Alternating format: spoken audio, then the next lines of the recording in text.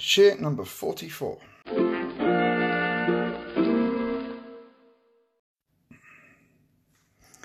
The uplifting feeling of Shabbos, as we described the last couple of days, is truly wonderful. But it lasts only till Motzei Shabbos. After we say Havdalah, everything changes. We go from that light, that clarity, the spirituality, back to the darkness, back to the confusion, back to the rat race. It seems as if we leave behind life as a holy Jew and return to ordinary human existence.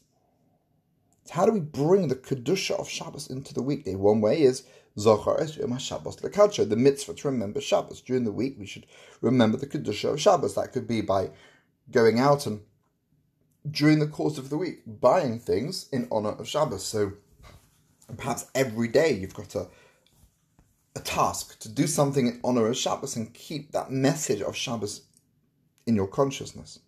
Another way is having a Malava Malka. This carries the material aspect of Shabbos into Motzei Shabbos, and you sort of schlep it and keep it going. Another way is reciting the chapter of Tehillim that we say in Mariv after Shabbos, Vihi Noam Motzei Shabbos, which carries the spiritual aspects of Shabbos into the weekday. In Vihi Noam, we daven to be saved from the formidable spiritual dangers we face during the week. In the metaphor in the chapter, the lion and the viper you shall tread, you shall trample, the young lion and the serpent. These are just metaphors for the different struggles that we go into face during the week. All these practices are like glimmers and sparks of the holiness of Shabbos within the weekday. But in the end, Shabbos is light and the weekdays are dark. So how do we benefit from Shabbos as more dark than light? Says Rav Pinchas, it's like someone who goes into a diamond mine, fills his pockets with precious glittering jewels and then loses them. All he has left is the little diamond dust in his pocket. When Shabbos or Yom Tov is over, the person goes back to the way he was before. How much does he have left of the holiness of Shabbos, of the wonderful Yom Tov that just went past? How much remains of the spiritual benefits? That's why we have Chanukah. The Chanukah candles radiate the holy light of Shabbos in the weekdays as well. The Gemara says, the Shekhinah, the divine presence, never descended below, for it's written, the heavens are heavens for Hashem, Hashomayim Shomayim LaHashem, Va'aretz Nasan Livnei Adam. He gave earth to the sons of men. But how could it be said that the Shekhinah never went down below? It's written that the Shekhinah came down on Mount Sinai. When the Shekhinah descended, says the Gemara, it remained 10 tefachim above the ground. 10 tefachim creates a separate space. If the Shekhinah hovered 10 tefachim above the ground, it never really came down to earth. It remained in a separate space. This is reflected in the laws of Shabbos.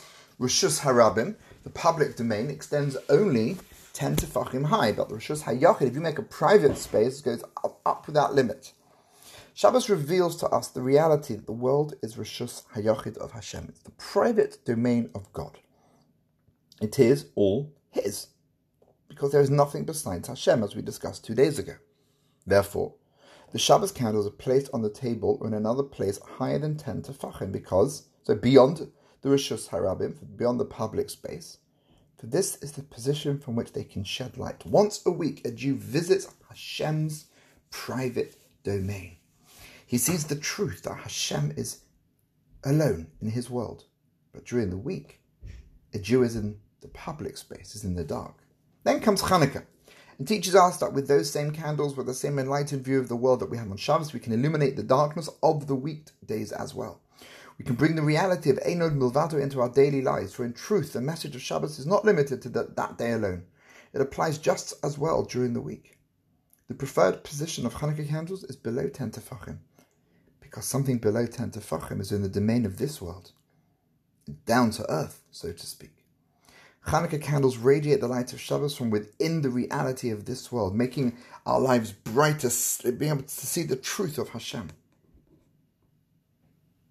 Let's do all that we can to take the true reality that reveals itself on Shabbos and bring it into the weekday, to live with that recognition.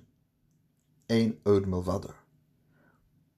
When you can do it, it does take away a lot of stress, because you realize you're not in control, so let go. Have a good day.